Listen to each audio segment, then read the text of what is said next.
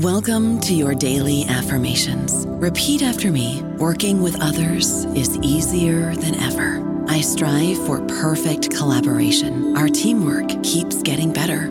Yeah, affirmations are great, but Monday.com can really get you the teamwork you desire. Work together easily and share files, updates, data, and just about anything you want all in one platform. Affirm yes to start, or tap the banner to go to Monday.com. With Lucky Land Slots, you can get lucky just about anywhere. Dearly beloved, we are gathered here today to... Has anyone seen the bride and groom? Sorry, we're here. We were getting lucky in the limo and we lost track of time. No, Lucky Land Casino, with cash prizes that add up quicker than a guest registry. In that case, I pronounce you lucky. Play for free at LuckyLandSlots.com. Daily bonuses are waiting. No purchase necessary. Void where prohibited by law. 18+. Terms and conditions apply. See website for details. Hello, everybody. This is Marshall Poe. I'm the editor of the New Books Network, and I'd like to tell you that we have a new and improved website. It has 2 new features that we think you'll love. One of them is a vastly improved search engine, so that when you type in keywords, you'll get a bunch of episodes really quick. The other is the ability to create a listener account. And in that listener account, you can save episodes for later listening. So you can create a kind of listening list. We think these features are neat and we think you'll enjoy them. Please visit the site today.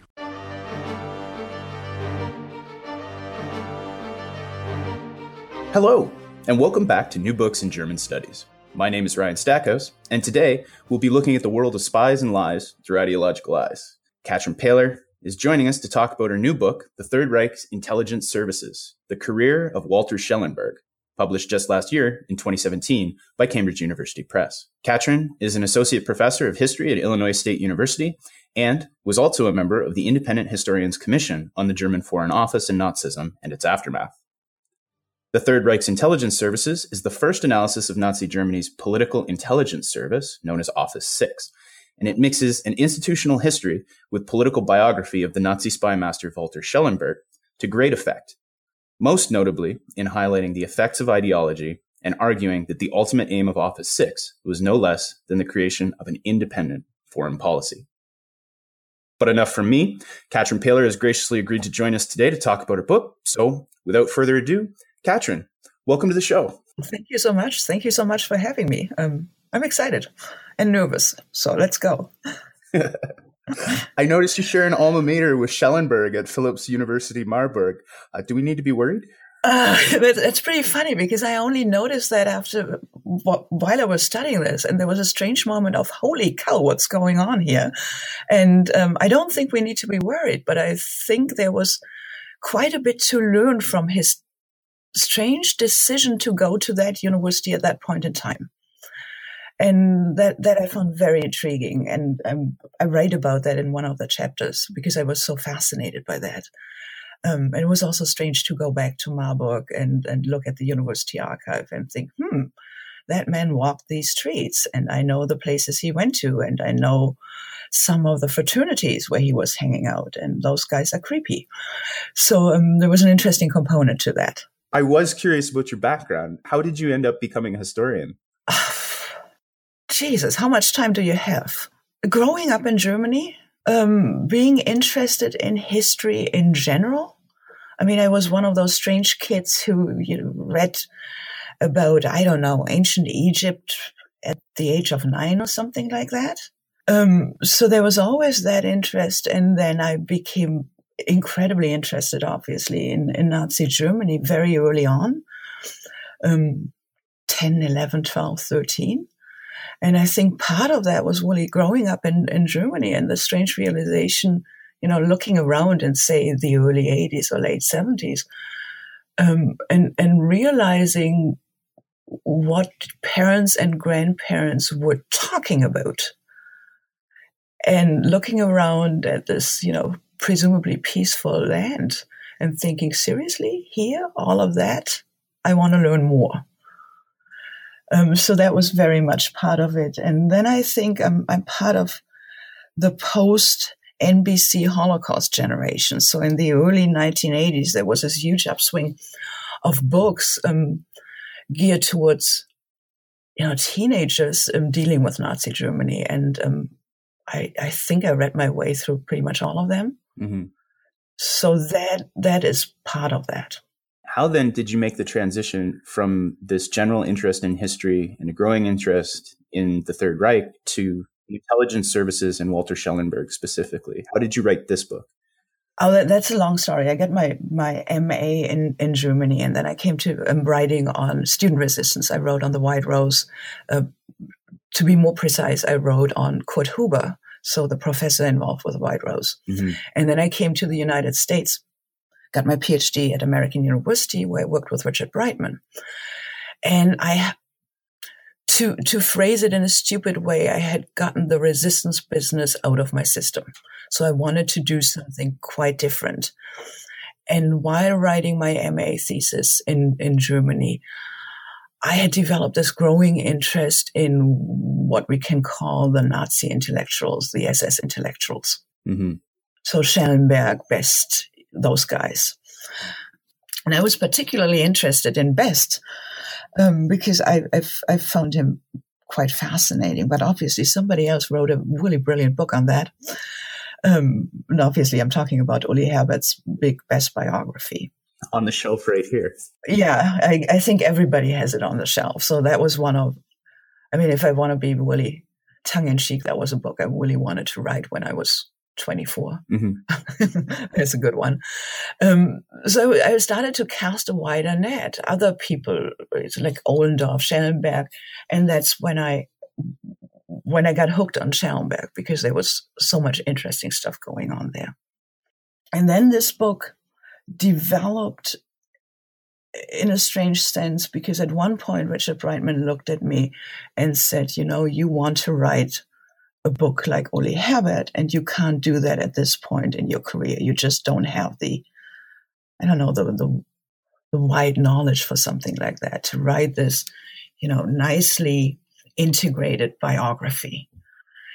And I remember being slightly offended, and he was so right with his statement. So that's when I started to broaden this yet again outside of the biographical and started to think about the institution, which also explains to some extent the structure of this book because it's still partly biographical and it's partly institutional. And I'm trying to bring that one together.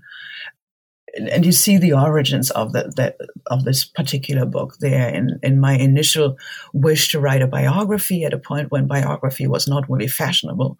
But I like biographies because it helps me to think and to conceptualize things. And the book is, those two parts intersecting sometimes side by side. And I think that tension makes it interesting. Mm-hmm. Well, speaking of this intersection between biography and institutional history, you start the book by tracing Schellenberg's life through some of the early breaks in his career up to the point where it really takes off. Mm-hmm. Who was Schellenberg and how did he find his way into this career with the SS Security Service? Oh, man. Who was he? A man who really wanted to make a career. And you can see that I argue in his decisions, early decisions all the way through. Where to go to school, what to study, mm-hmm. Which classes to take, which fraternity to join. And he was casting for the best opportunities, which is not to say that he was not ideological, but he was not in the beginning, I would argue, one of those strongly committed ideological soldiers. And then being recruited, and that's the way he tells a story, which means we have to stick with it to some extent, being recruited into the SD very early on when it is an extremely small organization is, an opportunity made in heaven for someone as career-minded as Schellenberg. Mm-hmm. But even at that point, he's still, and I'm talking about the early 30s here, he's still trying to keep various options open. He's doing part of his Referendariat or something similar to that with what is called an alter Herr of the Burschenschaft in Marburg, who is a lawyer. So there's still a component of, well, we see what works out for my career. So for our listeners who aren't familiar with the German legal training system and what he goes through and what the Burschenschaften are, could you give us a little bit of background on that? So the Burschenschaften are basically fraternities, right-wing elitist fraternities at the university. They have this long tradition coming out of the 19th century. But at this point, the point we are looking at, it's basically they are anti-Semitic, elitist, right-wing fraternities. Young men join them for the social component, but also for the network of what we would call in this context alumni, in the US context, alumni, which help them to connect students into those old boy networks. So he enters the university and he's looking for these opportunities for social advancement, as you lay out. He goes into law and then he ends up finding his way to the SD. How is that?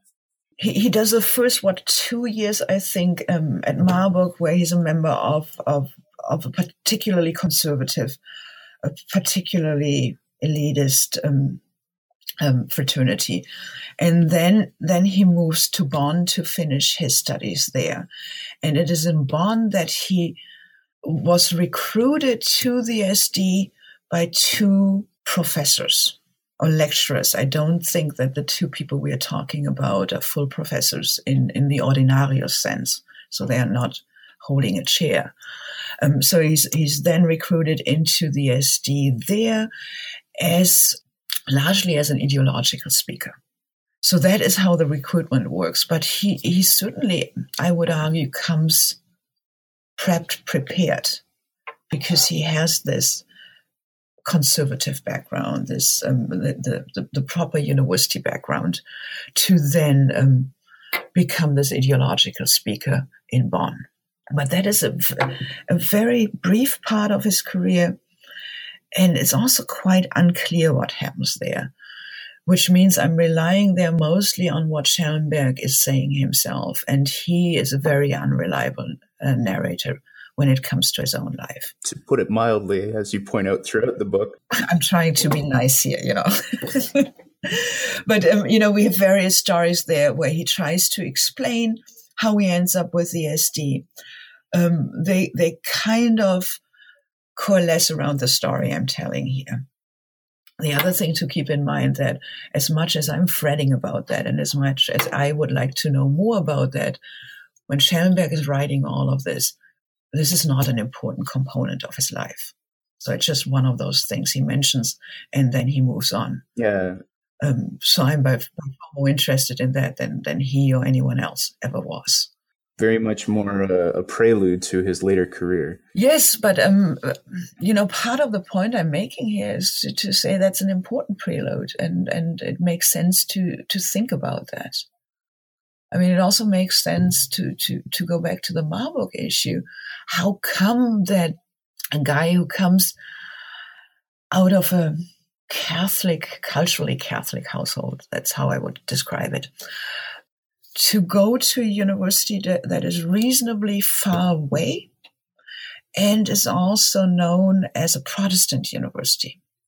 But Marburg is a university that holds a lot of prestige at that particular point in time, and it is known for a place that is anti-Semitic, elitist, rightist when it comes to the university. So it's a career choice right there. Mm-hmm. Don't know whether it was a conscious career choice, but if you have the university to pick, if you have the opportunity to pick a university, you make choices right there, and he certainly does. Well, he comes to the SS Security Service through his work as essentially a glorified public speaker. Mm-hmm. And from this, he goes on to rise to a key figure in the Security Police Administration. How does he rise through the ranks so quickly? What leads him on this path? He is smart. He is industrious. So he gets stuff done. He puts his legal training to good use. And he is really good at finding patrons. So working for the person who is, his supervisor, who doesn't necessarily have the legal training, that Schellenberg has, who isn't quite as industrious. So he manages to basically get his supervisor's job for a couple of years there. You know, it's always, he's working for someone, and then one notices that this someone is not there anymore, and Schellenberg has jumped the ladder a little bit. So that is very much the way how that works. It's also important to keep in mind that what is the SD is a very small outfit at this point in time. It's a really good place for young, ambitious men with the right training to make a career. So people who can, how should I put that, who are not simply party hacks, who can negotiate the distance between the party and the civil service, who have the proper training. So who have the university training, who have to some extent, a leg on both sides of the divide, and I think there is a real opportunity for people like that, like Schellenberg, at that particular point in time. Well, the case study that you provide is the planning for the future Reichssecurity main office, and before that, even what the career paths for personnel between the security service and the larger security police are going to be. Mm-hmm. I was wondering if you could tell us a bit more about that, because that's really seems to be the moment that Schellenberg makes his career, or one of the moments when he makes his career.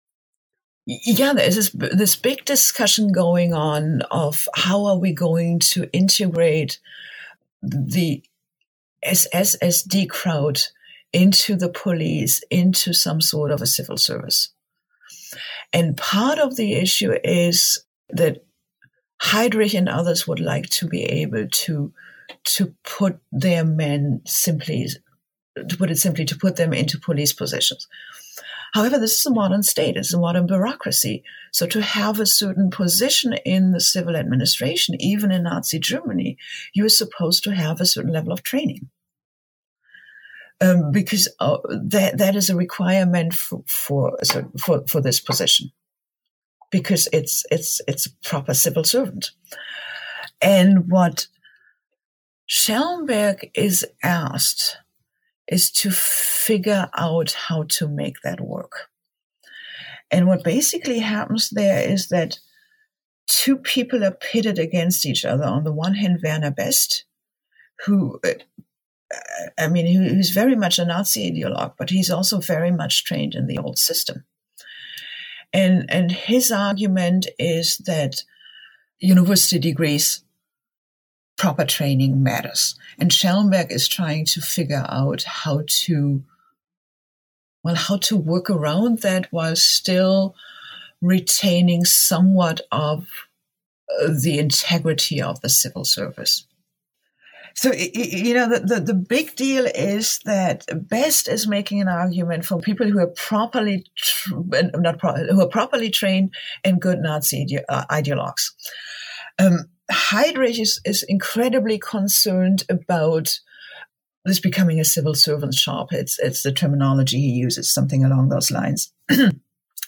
And Schellenberg is straddling this whole business, but eventually he comes down on Heydrich's side, and they go after Best with all guns blazing, in terms of a very, very public dress down of Best. And the intriguing part is, it's not that Best is defending an independent civil service, but it's rather an intra-Nazi argument of how the civil service of the future is going to look. Well, it's out of this work for Heydrich as head of the security police that it seems Schellenberg really becomes the go-to man for a very influential Nazi within the security services. Yeah, yes. And I think what Heydrich liked about him is that Schellenberg certainly had the proper lawyerly training, and he could deal with people like Best, in the sense that there is a level at which Best and Schellenberg, who were both trained in law, were peers. But at the same time, that allowed Schellenberg to at least try to take Best down. So Schellenberg becomes Heydrich's go-to person for complicated bureaucratic matters. And we see that first here, and then we see that with the setup of the Reich Main Security Office, Reich Security Main Office, Reichssicherheitshauptamt, where it's actually Schellenberg who writes the first draft of how the structure is going to look. And then there are long negotiations, and there's a little bit of a back and forth between him and Heydrich. But at the end of the day, the blueprint Schellenberg came up with is what becomes the Reich Security Main Office. So he is the go-to person for those complicated matters when it comes to Heydrich.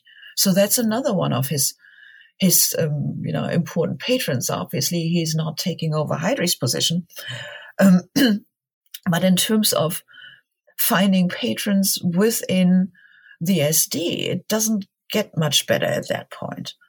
Also, keep in mind, we are talking about the years 38, 39 here.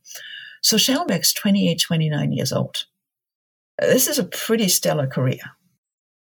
Mm-hmm. And it's interesting because it doesn't stop here. It's out of this, it seems, that Schellenberg begins to, first, he transfers to counterintelligence work with the Gestapo, the secret state police who have this counterintelligence function. Yeah. And then he sort of begins remaking himself as an intelligence man. Can you talk us through that process? Let me try. So basically, after the establishment of the Reich Security Main Office, there isn't quite a job there for Schellenberg. So he's kind of a little bit at loose ends. But he has always been interested, as he puts it, in foreign policy matters and foreign intelligence. Initially, he ends up in the counterintelligence section of the Gestapo, the secret state police. And he tries to rethink what intelligence means in the Nazi state.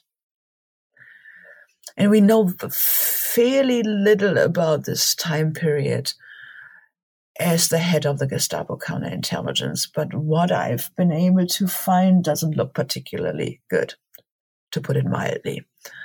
Schellenberg himself manages after the war to basically make those years disappear, or they're just a small element of his career and not as interesting as the later years. But it's there where he's trying to refigure what counterintelligence is, making it more into active intelligence.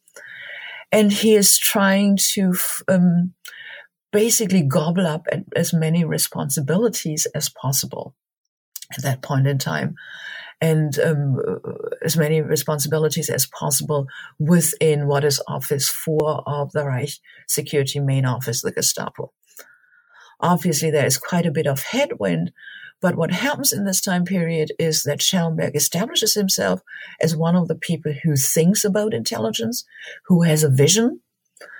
It's not a particularly well-phrased or particularly clear vision, but he's certainly making enough noises there.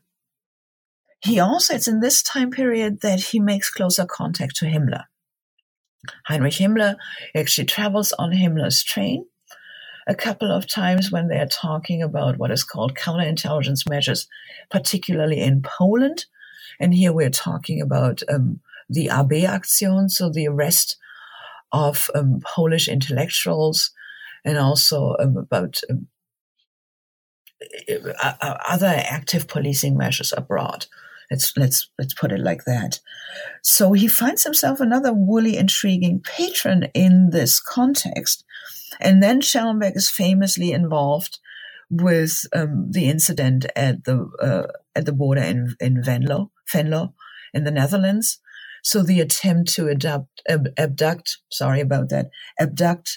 the two British intelligence officers. And they are indeed abducted. The Venlo is one of those complicated stories because it seems that everybody and his cousin was involved. I'm still somewhat unclear of who exactly came up with it, how exactly this worked.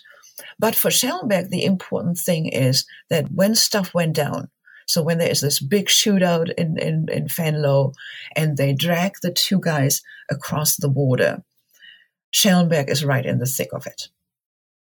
And that is certainly an important moment in his career, because before, he had created this image of himself as an intellectual, someone who thinks about intelligence. And here he presents himself as someone who does daring spy work. This, again, seems to be another one of these inflection points in his career. He parlays this experience with the Gestapo counterintelligence section and this kind of activist operation to go out and seize members of foreign intelligence services on foreign soil to a takeover of Office 6 within the Reich Security main office. Political foreign intelligence service, it's like how I would like to describe it. At this point in the book, you turn away from Schellenberg specifically and toward some of the background, the institutional history of this organization. Yes. How did the SS Security Service and Office 6 later conceptualize and conduct intelligence operations? Nice small questions. Yeah. It's one of those core questions. I'm sorry if I'm sounding vague on it, because quite a bit of that, I think, even with my book, is still shady and unclear. What I'm trying here is to get closer to it. The situation in Germany is the following. There is no shortage of intelligence organizations or organizations that collect information. And what becomes Office 6 of the Reich Security main office, so SD Foreign Intelligence, is one of those many organizations. And initially, they have a very restricted mandate, because they are not supposed to collect military intelligence, because that falls under the purview of the Abwehr. They are not really doing what diplomats are doing. So, the kind of broad political information that diplomats tend to collect. So they are trying to find a particular avenue into intelligence, and it focuses on what I sometimes call the attempt of ideological enforcement abroad. The other issue is that all of this is the SD, so that's Security and Intelligence Service, initially. And initially, the SD, so we're talking about the early 1930s here, consists of 3 offices. So one for administration, one for domestic intelligence collection, and one for foreign intelligence collection. And it's the domestic intelligence collection that is actually doing most of the work. So foreign intelligence collection is a little bit of a stepchild, an afterthought. There is a little bit of work going on in the mid-1930s, but we have very shaky understanding of that. It's quite unclear what exactly they are doing. And then in the creation of the Reich Security main office in 1939, what used to be Office 3 of the Security and Intelligence Service becomes Office 6 of the Reich Security main office. Nazi bureaucracy, I know. It's not the most exciting thing, but I think it's important to have a little bit of a handle on that, because the problem remains that this organization, what used to be Office 3, now is Office 6, had been an afterthought for such a long time, with a very unclearly defined mandate. And what they had been trying to do in the late 1930s is to fill that one with meaning somehow. And what they do is they tend to spy across the border and rely quite heavily on Nazi fellow travelers. So a good example here is what is going on in Czechoslovakia, in particular in the Sudeten territories.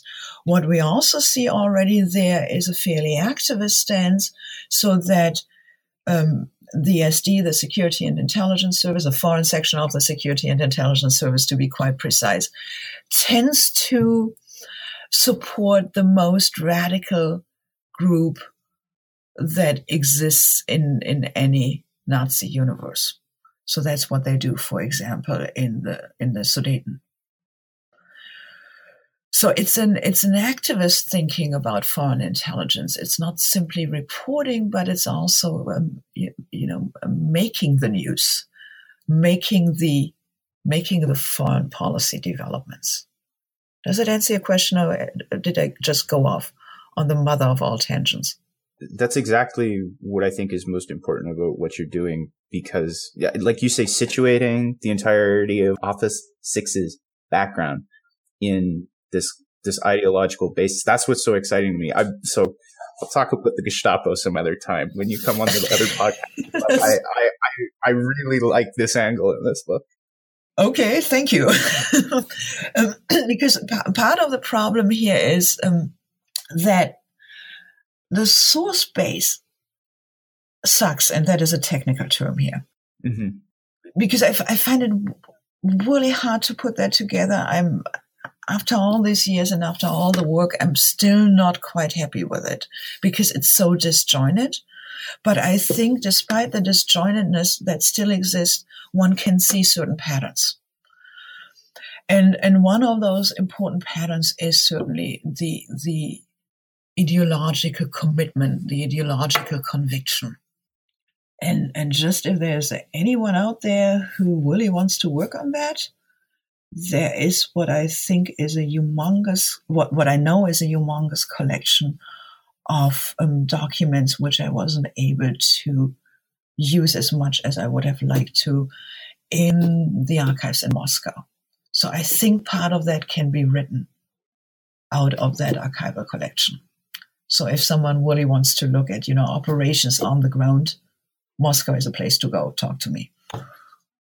Now, one of the big arguments you're driving at in this book is this idea that Schellenberg was trying to create an independent foreign office with a separate foreign policy almost. Now, part of this process entails conflict with the other sources of intelligence collection and analysis, specifically military intelligence as you move forward. Can you tell us a bit more about this rivalry and what the results of it were? I mean, the rivalry between Office 6 and the Abwehr is well known, and as is the fact that eventually Office 6 takes over the Abwehr.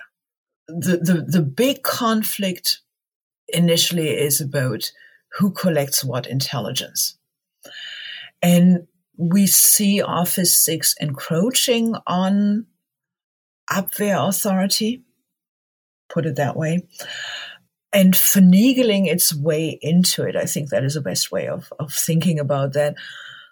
And one of the interesting things is here, Schellenberg, after his appointment to head Office 6 in 1941, that he is smarter about doing that than his predecessor, Jost. So, the same conflict is there with the Abwehr, but Schellenberg is smarter about that, and it's under his supervision that Office 6 then really tries to find the pressure points of the military intelligence service. And to some extent, what Office 6 is doing is that they keep pointing out where military intelligence goes wrong, where they didn't have good enough information. So that is one issue. And then they try to beat them at their own game but in an amped up version. So, the famous Operation Zeppelin, for example. So the idea to use Soviet POWs Soviet POWs as agents behind Soviet lines.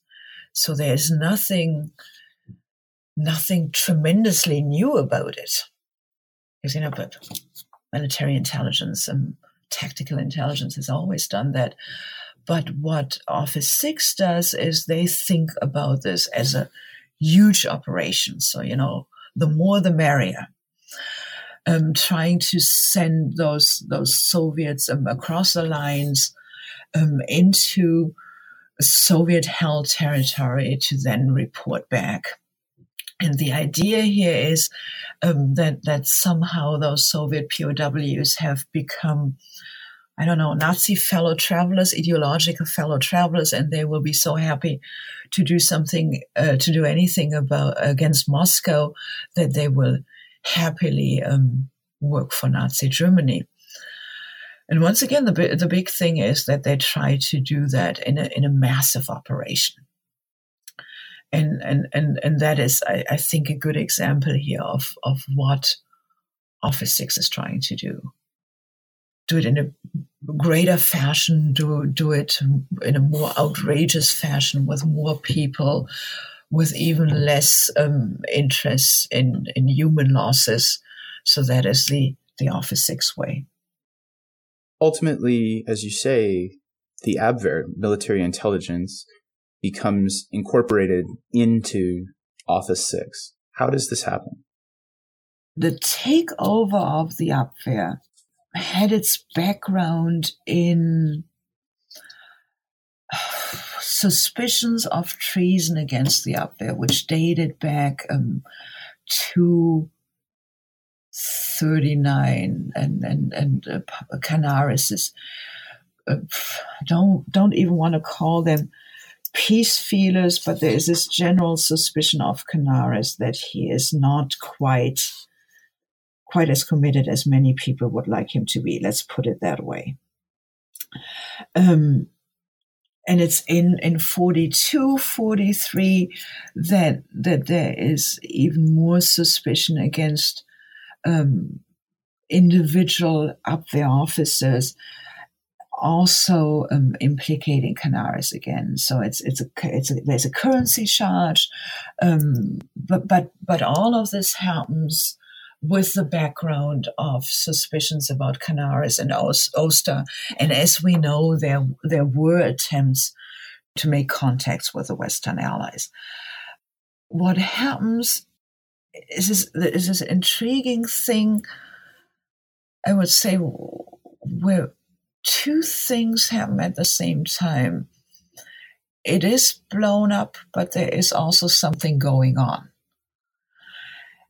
And there had been an ongoing interest by Schellenberg and Himmler and Kaltenbrunner, who is the head of the High Security Main Office, at this point in time, to take over the Abwehr, an ongoing interest.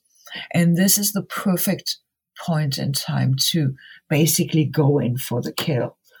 Also, Canaris lost Hitler's support, so all of that coming together then leads to a situation where the Abwehr is basically done in.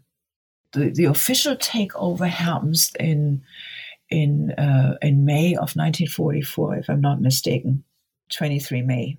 What is quite intriguing, and one can see Schellenberg working this again, how he tries to lay out what I call a vision for Germany's future intelligence and information service, and what he thinks that organization should do.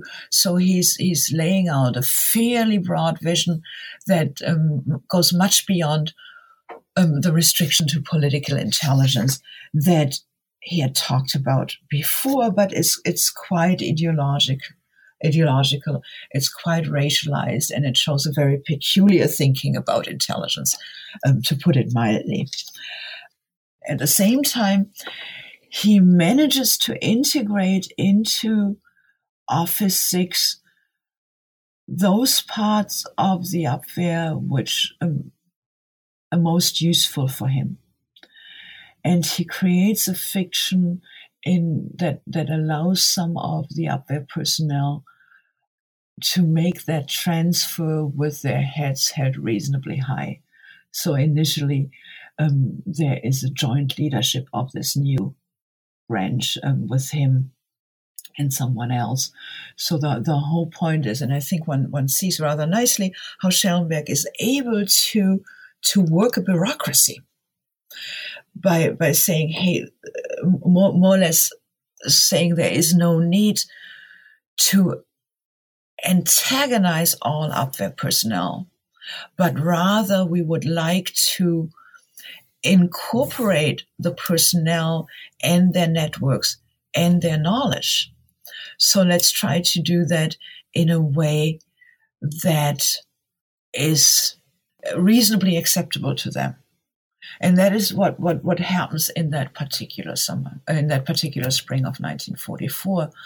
What I found intriguing are the speeches that Schellenberg and Himmler give at this conference in May, which is meant to bring the two organizations together.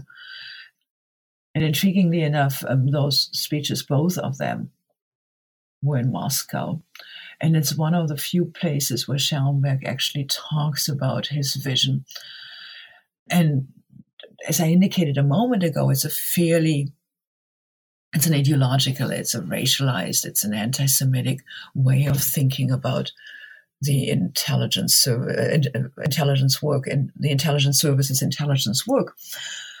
And it's very much in conflict with the way how he presents himself after the war, when he tries to present himself as a good technocrat, a perfectly reasonable intelligence operative, intelligence practitioner, who wasn't particularly ideological, who had to react to ideological demands which were brought upon him from the outside. And what one can see in this speech is something quite different, namely a man who conceptualizes an ideological intelligence service which collects intelligence in an ideological fashion, analyzes it that way, and obviously in this way then serves the state. You turn your attention to Italy as a case study of Office 6 under Schellenberg and come away, shall we say, less than impressed. Could you tell us a bit about operations in Italy and what they reveal about the organization? What I found most interesting about this Italy example is that you can see so nicely how stuff is not working based on ideology. And I don't even want to pick a particular example here, but I mean, you can see here how agents are picked. And this particular group that is picked early on is just ridiculously homogeneous, which means that there is pretty much no way of reporting on anything outside of either ethnic German organizations, most of them Nazi organizations, or fascist Italian organizations, because they just don't have the range to see anything else. So one can see that one there. One can see the difficulty of making something work in Rome. What Office 6 does is they send main representatives to Rome, and the main representatives, what one can think of them as the key person. I think in the US, we would call it a station chief, station chief without there being a station. So it's a key person. They call it a main representative. They send those guys to Rome and they screw up within record time because they are too heavy-handed. They're too ideological. They try to make policies.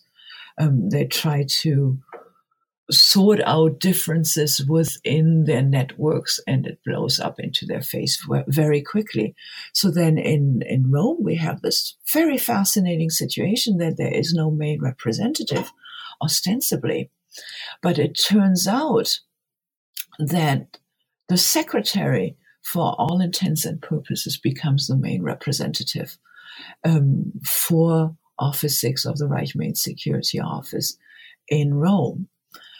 So Hildegard Beetz is the person who runs the operations in Rome, which I find utterly fascinating because she shows up in the official documents as the secretary to police representative Kappler. But if one looks carefully at her interrogations and puts a few things together, there is much more going on. So once again, that's an interesting thing that goes with the sources we have. The closer you look and the more you put things together, one finds intriguing things. Here, a 27-year-old woman no, she isn't even 27 at that point. She is 24, who is running operations in Rome. So that I found interesting about the Italian example. Then you see in the Italian example the information that does not arrive, which is that it's very late in the game that Office 6 gathers a decent understanding that there might be a coup coming against Mussolini. And then after 1943, so after September 1943, that is, we see rather nicely the ongoing conflict within the Reich Security main office playing out in Italy. But we also see that under the pressure of this new situation, we see more cooperation between the various branches of the Reich Main Security Office while they are in Italy. I think it's Michael Wild in his Generation des Unbedingten, where he talks about the fact that the proper integration of the Reich Security Main Office only happens during the war and mostly in occupied Europe. And we see that in the Italian case here as well. So internal conflicts, which are ridiculously important in Berlin, which determine what everybody is doing in Berlin and which are quite important in the early phase of the war, break down and become much less important in the latter phase of the war, which is when this Reich Security Main Office really becomes an integrated instrument of terror and policing and surveillance. And we can see that, I think, in the Italian case rather nicely. So as part of his plans, Schellenberg also comes into conflict with the Foreign Office, this being the plans to create this independent foreign policy almost. You describe Office 6 and the Foreign Office as operating in separate universes. Could you tell us a little bit more about what you mean by this and where you see the conflict between the two arising? I see the conflict. One part of the conflict here, I would say, is quite simply the collection of intelligence. So the collection of intelligence, and then very early on, and that is still under Jost, with Office 6 representatives abroad taking quite an active stance, trying to make foreign policy abroad. So in Romania, for example, they are involved with SIMA there. The coup against Antonescu. So there is that element. The conflict that is there through collection and Office 6 agents trying to make policy. And the Foreign Office comes down very hard on that, and they have Hitler's support. So for a long time, the Foreign Office is actually hanging on to that. They negotiate very hard-nosed agreement with Office 6, and Office 6 is in a fairly difficult spot when they negotiate that, which basically boils down to the fact that before any Office 6 agents go abroad, they have to file for the proper visas with the Foreign Office, which is kind of cool if you think about that. So what you can find in the Foreign Office files is this whole bunch of visa applications for people working for Office 6 in various capacities. And it's funny, when Schellenberg becomes the director of Office 6, I have the sneaking suspicion that he's trying to bury the Foreign Office under paperwork. So he's there filing those visa applications like there is no tomorrow. And every now and then, Ribbentrop throws his weight around. Cool. And has people like Himmler apply for a visa. So to really make the point who is in charge of issues like that. So there is that conflict. I think the other conflict has to do with Schellenberg's personality, because Schellenberg fancies himself as a foreign politician. someone who should be making foreign policy. It's not that he has a particularly clear vision, but it's certainly his idea of himself. When he says in one of his, either one of his many interrogations or it is his autobiography where he talks about, I've always been interested in foreign intelligence. And he didn't have the class background necessarily to make it into the diplomatic service. So foreign intelligence is also, a way to do something related without being in the diplomatic service. But once he becomes the head of Office 6, he thinks of foreign intelligence services as making foreign policy to quite some extent. And he's certainly not the first person to think that, and certainly not the last person to think that, but he's more committed to that than many others, I would say. So what we see is this mounting conflict between the Foreign Office on the one hand and Office 6 on the other hand, where Schellenberg, styling himself as what I call this, Himmler's foreign minister. So he's trying to push some sort of independent SS foreign policy here by making contacts abroad, by trying to I use the example of Sweden, where I argue that his people are well known, Schellenberg's people, that is, and that he's trying to signal to the Swedes and maybe to the Western allies as well that there is another game in town. So that if one wants to talk to some German official, one doesn't necessarily have to talk to the Foreign Office people. One can as well talk to the foreign intelligence people. So that is a conflict I see developing there.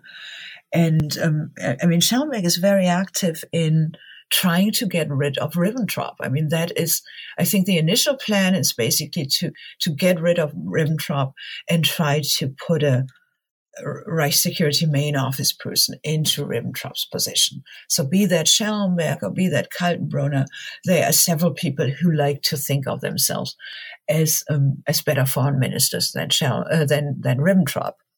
Right. Ribbentrop is a whole different ballgame, and there are too many jokes, too little time. But so that is the first plan, and that I think also explains Schellenberg's role in what is called the Luther affair. So where Martin Luther, who is a state secretary in the Foreign Office, they are trying to get Ribbentrop. That one blows up tremendously. Once again, Schellenberg manages to get out of that one scotch-free. And that is the first, what the literature says thus far is basically that is the last concerted effort to get rid of Ribbentrop and replace him with an Office 6 person, a Reich Security main office person. I'm not so sure about that, because there is a later attempt to get rid of Ribbentrop through the Ciano diaries. So that happens in 44, early 44 and mid 44. And then there is a concerted effort in October of 1944, which Himmler and Schellenberg basically go for a full-on assault on the Foreign Office one more time. And I argue here that they're using the playbook that comes out of the moment when they got rid of the Abwehr. So the suggestion of treason. And the idea is here that there are enough people in the Foreign Office who have family or political relations to members of the officer plot. So there is an attempt now to get all of this material together and to create the big report that will persuade Hitler to get rid of Ribbentrop. So that is one element here. And the other element is, as I say a couple of times, the attempt to work around the Foreign Office, to say, okay, well, it's still there, but we are going to signal that there is another game in town, and we are just going to ignore the Foreign Office and work around it. The end of the war is fast approaching at this point, and Schellenberg is the heart of this scheme to broker a peace agreement using concentration camp detainees as pawns. Mm-hmm. Now, there's a debate about whether this was a humanitarian effort or an attempt to drive a wedge or positioning. Could you tell us about Schellenberg's involvement in this and what you found in your research? Schellenberg is involved with those matters fairly early on. So the way he tells it, he basically, counsels Himmler to negotiate a separate peace as early as 1943, but that's obviously his post-war statement. That said, we can pick up, the bits and bobs where people in Schellenberg's universe are poking around Western allies from 43 on, but I think he's certainly making too much out of that. He becomes very much involved with the negotiations, first in Sweden with Hewitt, and then in 44 with the Swiss, and in 45 late 44, early 45, he's one of the driving forces trying to make connections to Swedish industrialists. Let's put it that way. Mm. And he's very much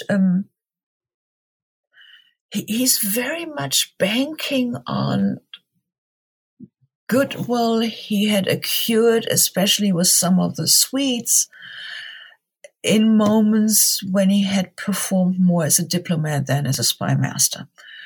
So, for example, when it comes to the situation of those famous Warsaw Swedes, so the Swedish managers who had been arrested in Warsaw for support of the Polish underground, and who were largely sentenced to death, and Schellenberg was one of the people who helped to make it possible that those death sentences are thrown out. So that goes to my earlier point that there is an idea that Schellenberg is signaling to people that there is potentially another game in town. When it comes to the whole negotiation about the end of the war, I mean, obviously Schellenberg likes to portray himself as a humanitarian once it's all over. I do think that he is, that this is obviously a post-war apology, a post-war excuse for everything that went on, whatever you want to call that. Post-war justification, that's the word I was looking for. Mm-hmm. While he certainly didn't mind a few people being rescued, that was not what this was about. But rather, I think it was about trying to break up the anti-Hitler coalition by either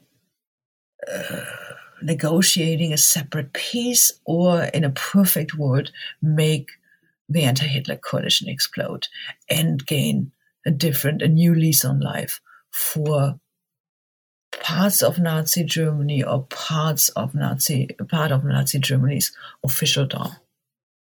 So any humanitarian effects were absolutely side effects. And I think that shows up rather nicely in the document, in the documents I'm using here, because they're using the term, it's a Nebeneffekt, a side effect. So if a few people get released, so what? But this is not what it is about. But it is rather about trying to negotiate something which will either end the war or explode the anti-Hitler coalition. But it's also the last step of Schellenberg remaking himself into a full-blown diplomat. And that works out rather nicely for him. So at long last, we find the Nazi spy master fleeing the country. What happened to Schellenberg during the collapse in the post-war era? So Schellenberg, he wouldn't say that he fled the country. He would say that he was sent to Scandinavia by the Dönitz government to negotiate the end of the war, the cessation of hostilities in the northern sector, so in Scandinavia, which in fact means he fled the country. So he got out of the country, actually nicely equipped with money, several passports, and so on and so forth. And he goes to Sweden. I mean, this is where all of this is supposed to happen. And due to the negotiations that had happened at the very end of the war, and due to his association with Count Volker Bernadotte, who is a representative of the Red Cross in these negotiations, he ends up in this really nice setup where he is initially ensconced in one of Bernadotte's estates, and then he is in a reasonably nice setup in Stockholm. And it's in this situation that he writes down what I call the Urfaust, the main manuscript or the basic manuscript of the negotiations that happened in the last weeks of the war, those humanitarian efforts, quote unquote. So he's writing that. Bernadotte is writing his version of those particular events. And Schellenberg's adjutant, Franz Göring, is writing his version of the events. I'm sometimes calling it the Swedish Writers Collective, because there's something peculiar going on about the way how this particular document that becomes so important for Schellenberg to secure his future, and has become so important for many historians who take this very much at face value, and are then very excited that it matches up with Bernadotte's statements by and large. Big surprise. I mean, they were basically sitting in the same house writing that. So this becomes this really important document, which is quite important for Schellenberg's well-being and for what historians write about, especially the negotiations at the end of the war. Eventually, Schellenberg, the Americans understand that Schellenberg is sitting pretty in Sweden. That's what it boils down to. And at that point, Schellenberg has already, and we're talking, late May, early June of 45. Schellenberg is ensconced enough, and he has enough support from Bernadotte, who liked the man, who liked dealing with Schellenberg during the negotiations. Schellenberg also has some other contacts in Sweden. So he's actually able to negotiate with American officials the modes of, or the conditions of his return to Germany, which is quite amazing if you think about that. Mm-hmm. He meets with, his name is, I think, Rayens, who is the U.S. representative there. And that person is rather smitten by Schellenberg and all that Schellenberg can tell about Nazi Germany, and writes a very favorable report to American officials. And Schellenberg basically negotiates a way in which he's brought into Germany, then he's brought to the UK for a little while, and then he's returned to Germany, where he's obviously under arrest, and he has at this point made it very clear that he's going to be a friendly witness, and he's very happy to talk to anyone who wants to talk to him, and he's going to tell them, quote unquote, everything. But that very much means that Schellenberg at this point then tries to, and is successful at making good use of his insider knowledge. So the insider knowledge of Nazi Germany, of the structure, he is then using that to deflect from his own activities. And that works exceedingly well. It works exceedingly well also because Kaltenbrunner is on the dock. And I mean, the relationship between Kaltenbrunner and Schellenberg was famously difficult. I mean, they worked together on occasion just nicely. If they had a joint enemy, for example, Ribbentrop, then they could work together like there's no tomorrow. But the rest of the time, they spent fighting with each other. So now Kaltenbrunner is on the dock, and Schellenberg is all too happy to tell the Allies everything they want to know about Kaltenbrunner and then some. Schellenberg is also the person who had worked very closely for many years with Heydrich, worked very closely for many years with Himmler. So in many ways, he becomes the go-to person for the Western Allies to ask about Heydrich Himmler and Kaltenbrunner. He's obviously not the only person, but he's very good at selling the information he has to the highest bidder. So that puts him, all things considered, into reasonably pretty situation, all things considered. Well, we've taken up a lot of your time, but before we wrap things up today, what are you working on now? I'm working on, and this is the reason why I'm still typing Reichssicherheitshauptamt. I'm working on a book on Hildegard Beetz, and I mentioned her a little while ago. She was the woman who ran Office 6 operations in Rome. The secretary, yes. Yeah, the secretary. She later becomes quite important in the famous Ciano affair. So she is this woman who has access to Ciano in prison and whatnot. And that part of her story is reasonably well known, but I now have almost complete files, CIA files mostly, which tells a by far more complicated story of the Ciano affair, in which Hildegard Beetz's position is by far more important than the historiography makes her out to be, as more or less as a mastermind of this plan to spring Ciano from prison and rush him into Switzerland. So there's a story there about gender and intelligence I'm interested in, but what makes Hildegard Beetz so particularly interesting is then that in the post-war period, she first works for U.S. intelligence in Berlin in a bunch of very high-stakes operations. And then she becomes a very important journalist in West Germany, quite influential, and one of the I think one of the two female journalists of national note in that time period. So it's once again a biographical approach. As I said before, biographical is a way I like to think, or I like to organize things. But it's to quite some extent a story of what it means to be female and ambitious in Germany's 20th century. That sounds like it's going to be absolutely fascinating. Is this going to be an article or a book? It's going to be a book. It started out as an article, but I have by now found so much interesting stuff that I'm thinking it's going to be a book, and it's going to be about the post-war period quite a bit, because she is one of the big political journalists, and she's forging this career, which is quite astonishing. And if I'm ever going to sell a book to Hollywood, this is going to be the one. I'm joking, obviously. But it's this really fascinating story, but there's so many things one can look at through this prism of Hildegard Beetz. And I'm completely fascinated by it, and I'm learning lots and lots of stuff. So right now I'm working on the Berlin spy operations, and it's quite intriguing. So it's cool. It's a great topic. I'm really excited about it.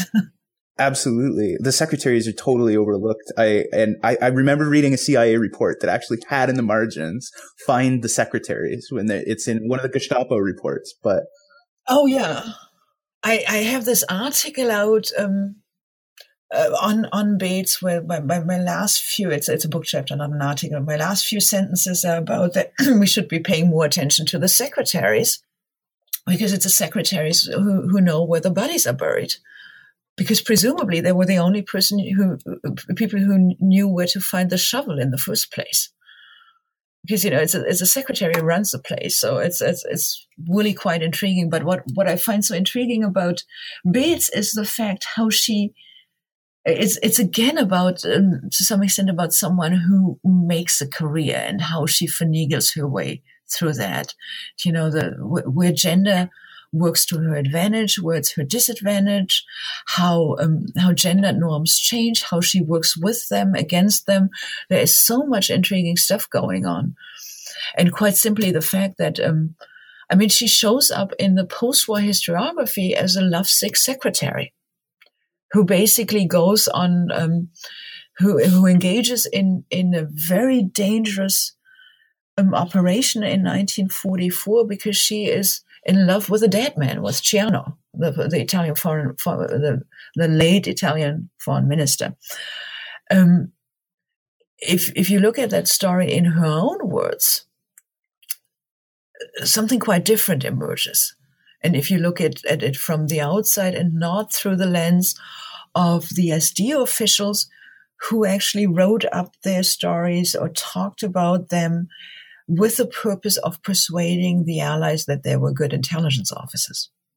Well, absolutely cannot wait to read that. But we are out of time for today. Thank you very much for joining us. Thank you so much for having me. This was fun. It's an absolute pleasure. Well, that does it for us here at the New Books Network. Once again, we've been speaking to Katrin Paehler about her new book, The Third Reich's Intelligence Services, The Career of Walter Schellenberg. Katrin's institutional biography of the head of the Nazi Political Intelligence Service was published in 2017 with Cambridge University Press. And if you think you might be interested in picking up a copy, consider using the link in the description. It will help Katrin out, and it will help us out here at the New Books Network. With that, I'd like to thank you for joining us, and hope to see you next time. Until then.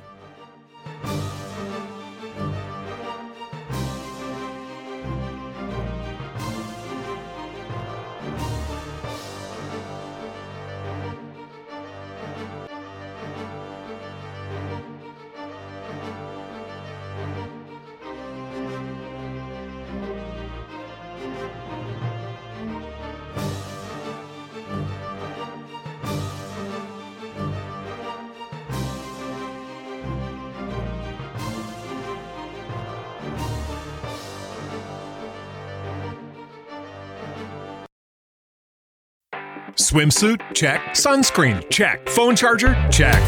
Don't forget to pack the 5-Hour Energy. It fits great in a pocket or carry-on, and the alert feeling will help you arrive ready for anything. Now get 20% off when you use code 5HETRAVEL at 5hourenergy.com. Expires April 30th. One-time use only. Not valid with other discounts. Remember, visit 5hourenergy.com and use code 5HETRAVEL to save 20%.